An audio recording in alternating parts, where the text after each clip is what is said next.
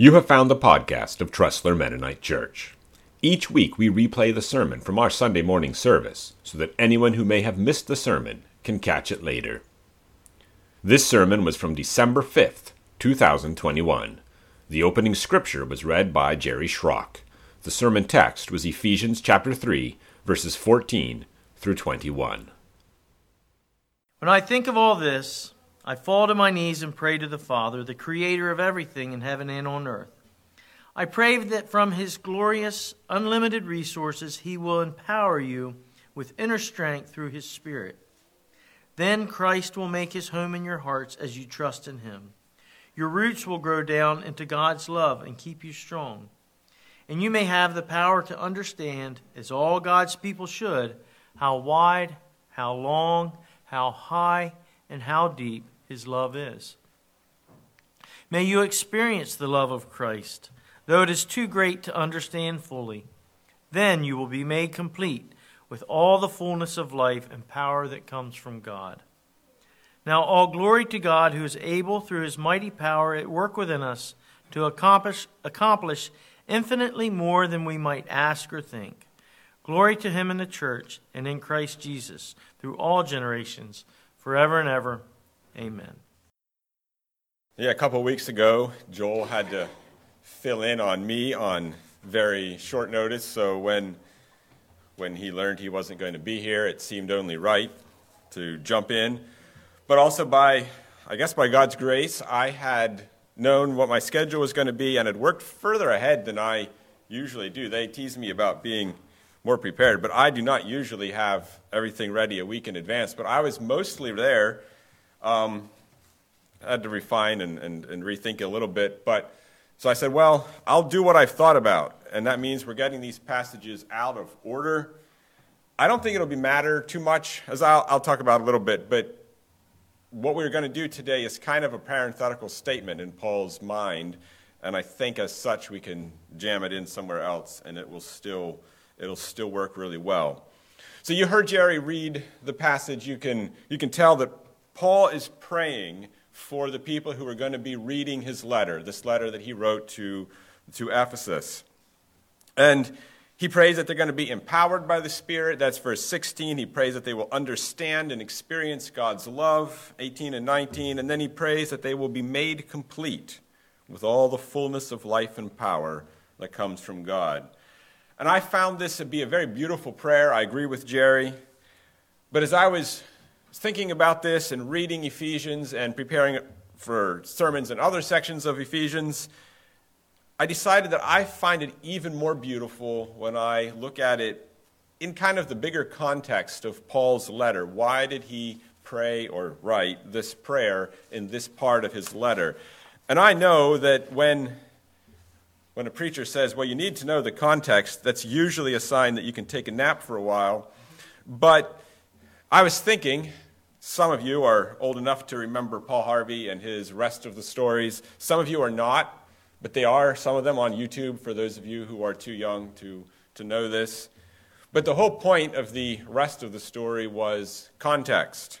So he would talk about something, and then you would realize the context of what was going on, and Google it, you'll find out. But for those of you who are older, you will understand context matters, and context makes things more meaningful than it would otherwise.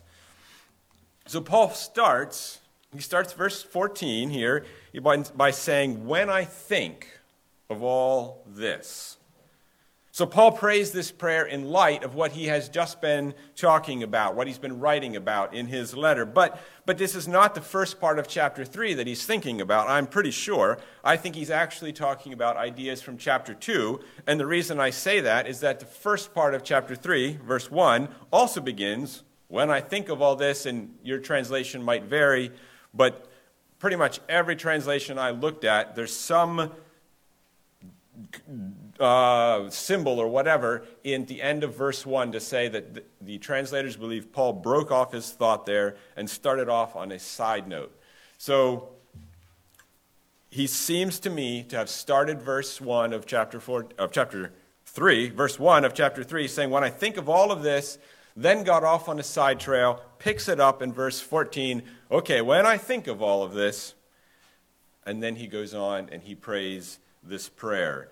So I think if we want to understand what he's got in his mind, we need to remember what's from chapter 2, and also then what he's going to say next as he goes into chapters 4 and 5 and 6. And so I thought,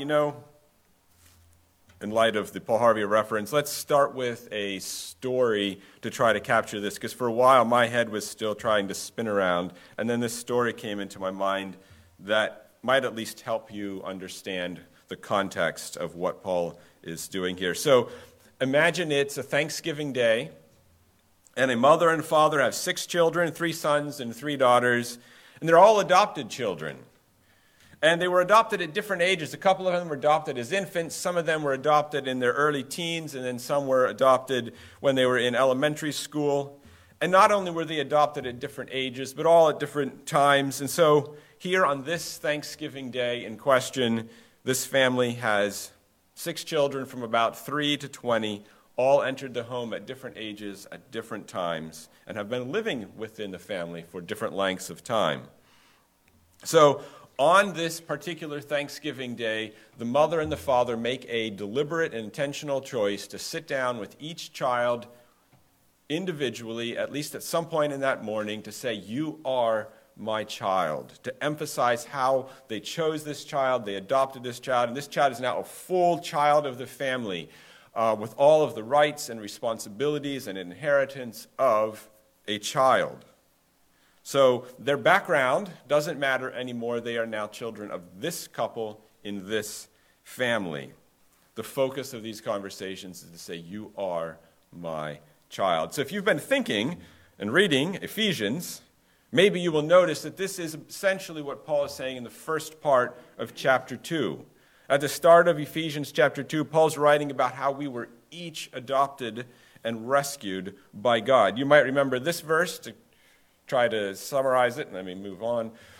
Ephesians chapter 2, verse 6, "For he raised us from the dead along with Christ and seated us with him in the heavenly realms because we are united with Christ." So God rescued each of us, pulled us into his family, but he didn't pull us in as servants to sweep the floor and keep his place neat for him. We were seated with Christ, or the metaphor that's sometimes used is we become children of God.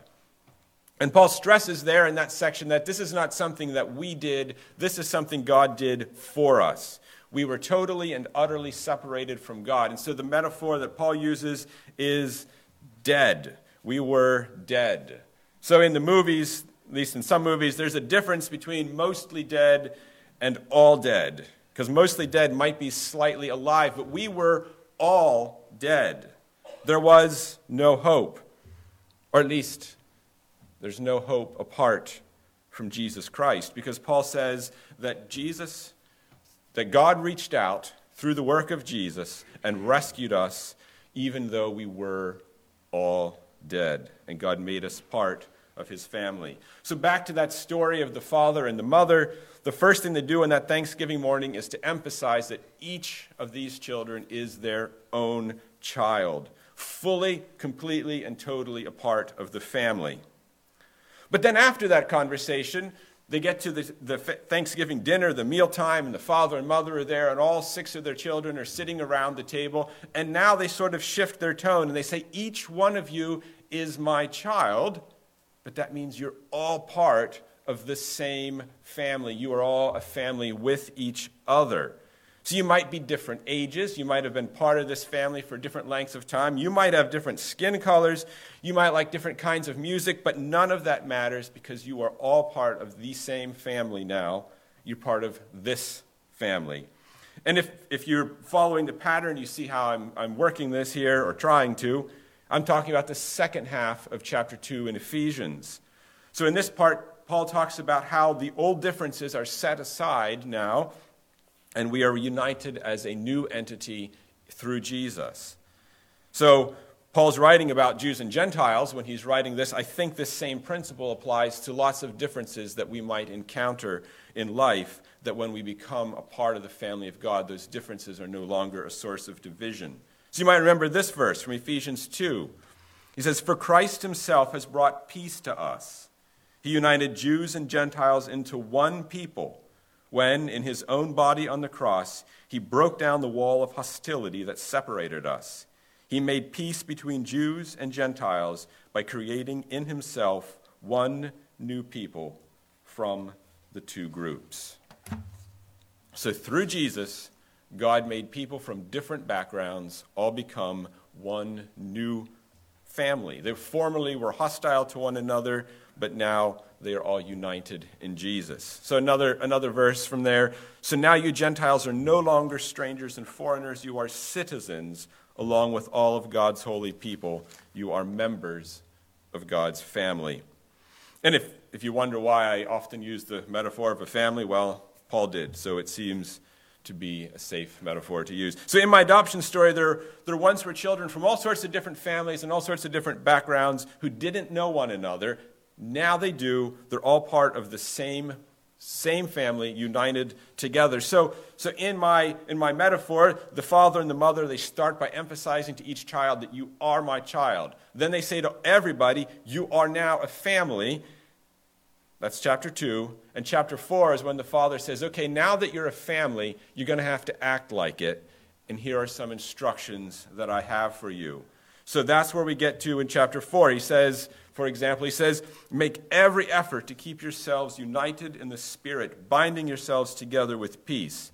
And Paul gives very practical instructions. He says you're going to have differences between people, but you're all part of the same family. He writes about the importance of honesty. He writes about the importance of caring for one another. He writes about the importance of sexual purity. And that I find works really well with this family metaphor. There's nothing that really wrecks a family like sexual abuse within the family, and there's nothing that wrecks a Christian family or a church family like sexual abuse within that. So Paul writes about mutual submission. He writes about people from different aspects of life who are now going to have to relate to one another, spouses, parents and children, bosses and workers. He gives a lot of practical instruction. So it's like the father in the metaphor saying, you are all now part of the same family. Here are my instructions about how you live like it.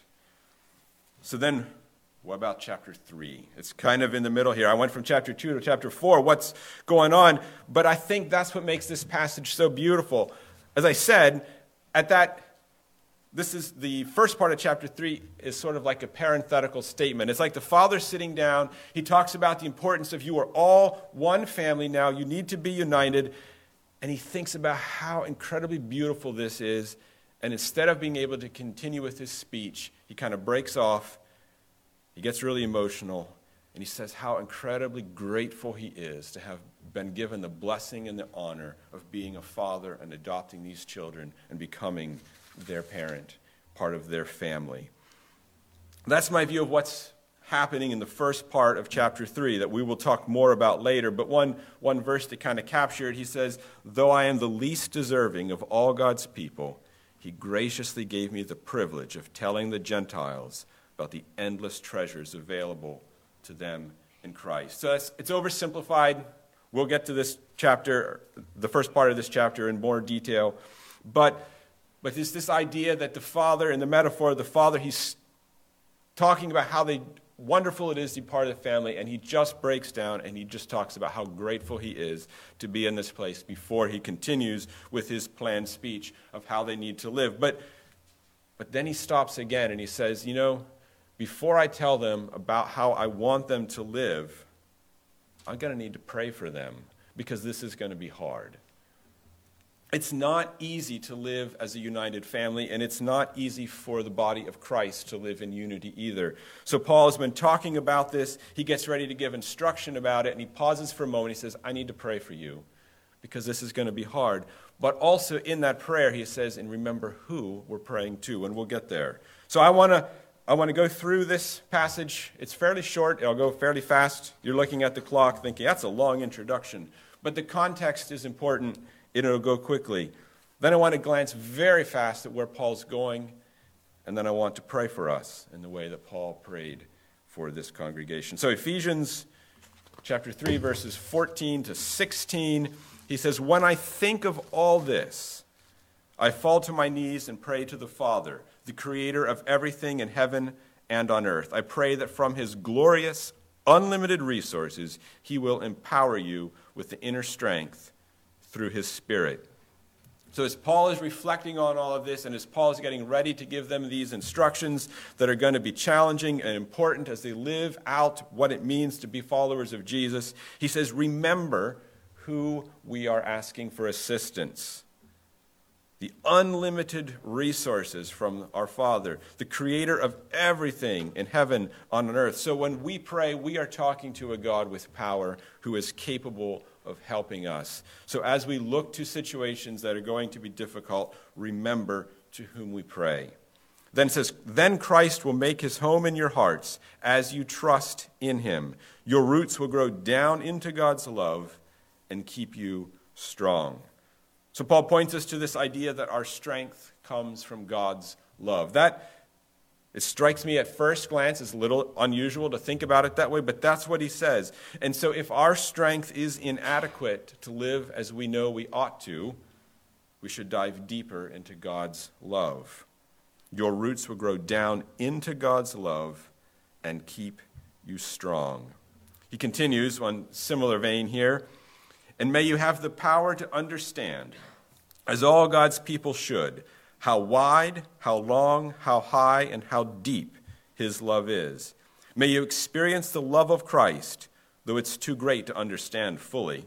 Then you will be made complete with all the fullness of life and power that comes from God. So as we understand God's love and as we experience God's love, Paul says that's when we begin to live as we ought to live. Become more and more like who God wants us to be. A life with all the fullness and power that comes from God. So Paul closes his prayer by then praising God. He says, now all glory to God, who is able through his mighty work within us to accomplish infinitely more than we might ask or think. Glory to him in the church and in Christ Jesus through all generations, forever and ever. Amen. So when we look around and we see a church that's divided by geography and race and economics and political parties and denominations and theological perspectives and different convictions and national boundaries and ethnic practices, when we see all of this kind of division, it's easy to get hopeless. But remember, all glory to God who is able, through his mighty power at work within us, to accomplish infinitely more than we might ask or think. We often quote this verse a lot in church, and I think now maybe I feel like I understand its context a little bit better. So at this point in his letter, Paul moves from here into some application. We're going to get there in due time. He calls us to humility and gentleness and submission, honesty and purity, generosity. He dives into some specific human relationships where there's sometimes challenges, and he gives advice. We're going to get there in January sometime. Current schedule keeps changing, so I make no predictions. But we'll get there at some point because we do have a break for Christmas coming up. So over this time, several weeks or more, I'd like you to think about that metaphor of the father and the mother on that fictional Thanksgiving day. They remind each child that they chose that child, they adopted that child, and now that child has full rights as a child in that family. And then this parents speak to all the children together. Say, since you are all adopted and you are all part of our family, now you need to be one. We're one new family where there used to be multiple families. And now you need to begin to relate to each other. And that's not going to be easy, so the father begins to give some advice about what he believes will be helpful to these children as they try to relate to each other. And that's kind of a brief summary of some of a main theme in the book of Ephesians, except for our passage today, that before the father starts giving this advice, he prays for his family.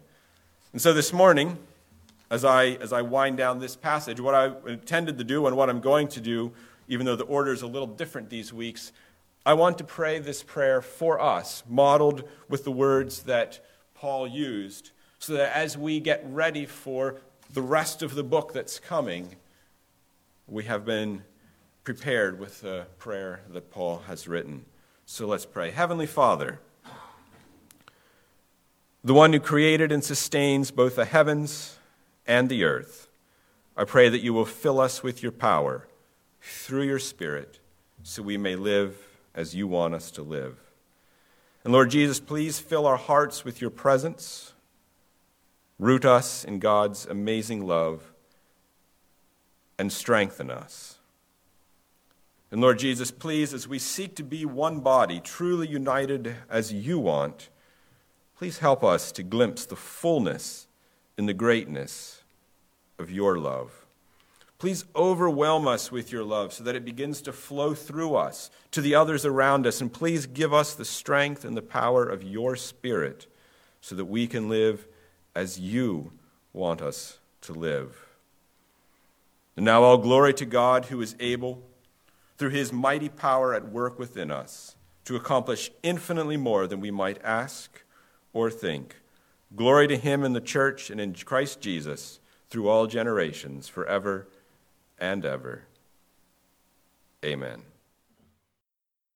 You have been listening to the Tressler Mennonite Sermon from December 5th, 2021. The passage was from Ephesians chapter 3, verses 14 to 21. Take care.